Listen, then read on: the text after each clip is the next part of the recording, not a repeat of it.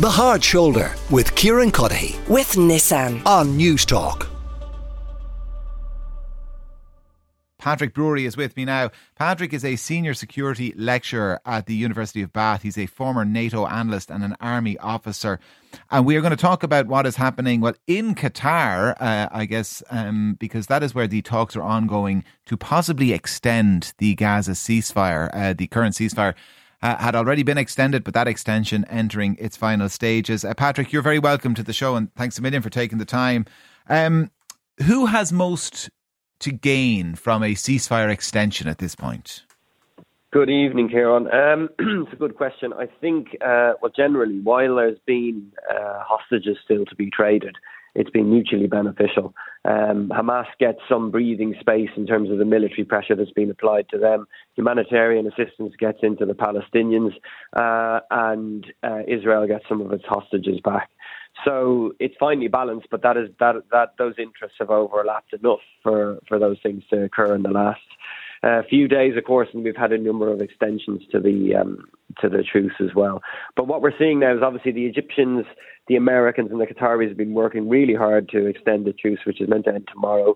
There's been some progress. Of course, you can identify that there's already been extensions and there is still hostages to trade, so it would make sense for it to continue.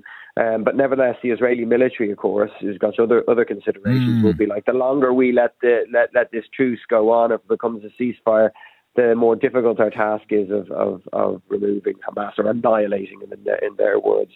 So I think it's finely poised. I think I'd be slightly more hopeful than not that it is extended given the previous ones.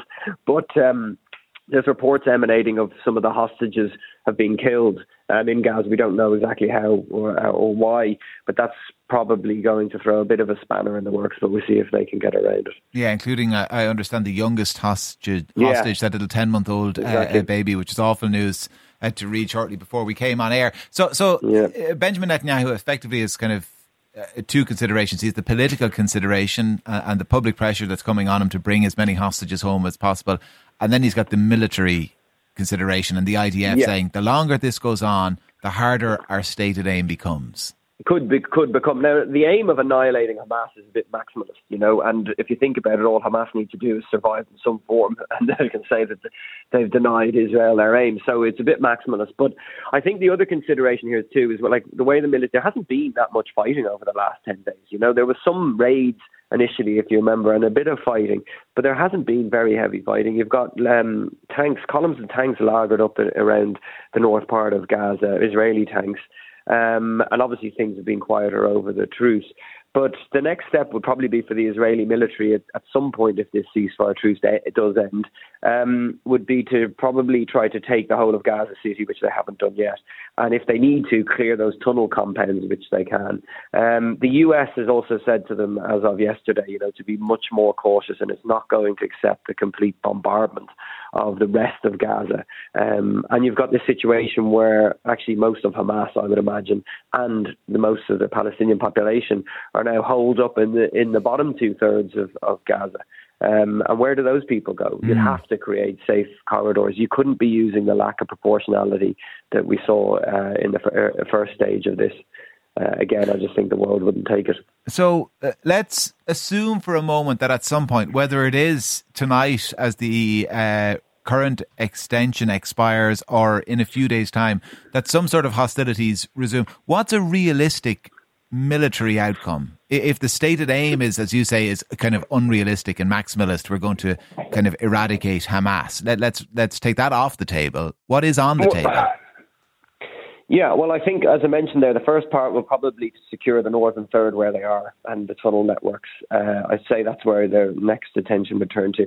Then the longer point is really, you got to look at this strategically, is it politically and strategically acceptable for Israel to just pulverize the rest of southern Gaza and have another 14,000 Gazans killed? Does that actually serve their wider interest and strategic situation any better? I would argue it doesn't.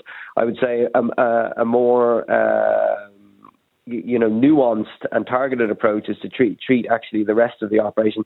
I don't think actually the Gazans will be particularly enamoured with the way that Hamas has brought this upon them. So, there's an opportunity there to be exploited. We've seen reports of Palestinians furious with Hamas already. And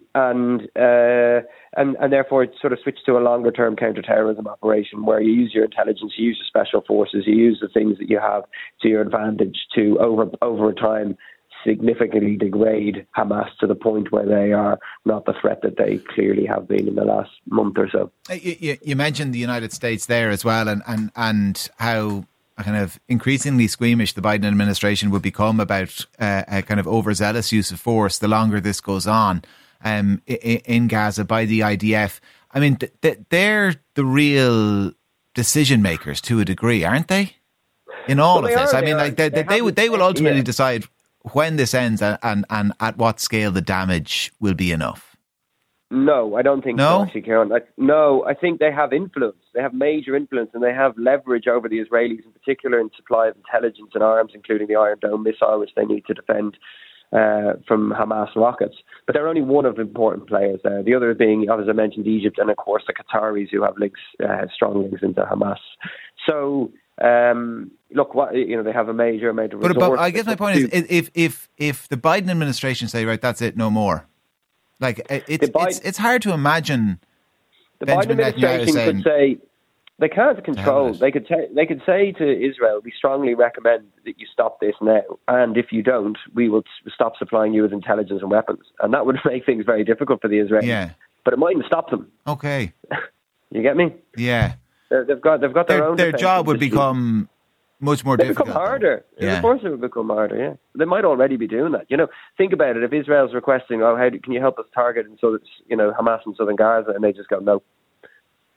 There's a corollary there, because if they go no, then guess what? There could be even more risk to civilians, but that's dependent on the nature of the munitions that the Israelis have been selected. All right.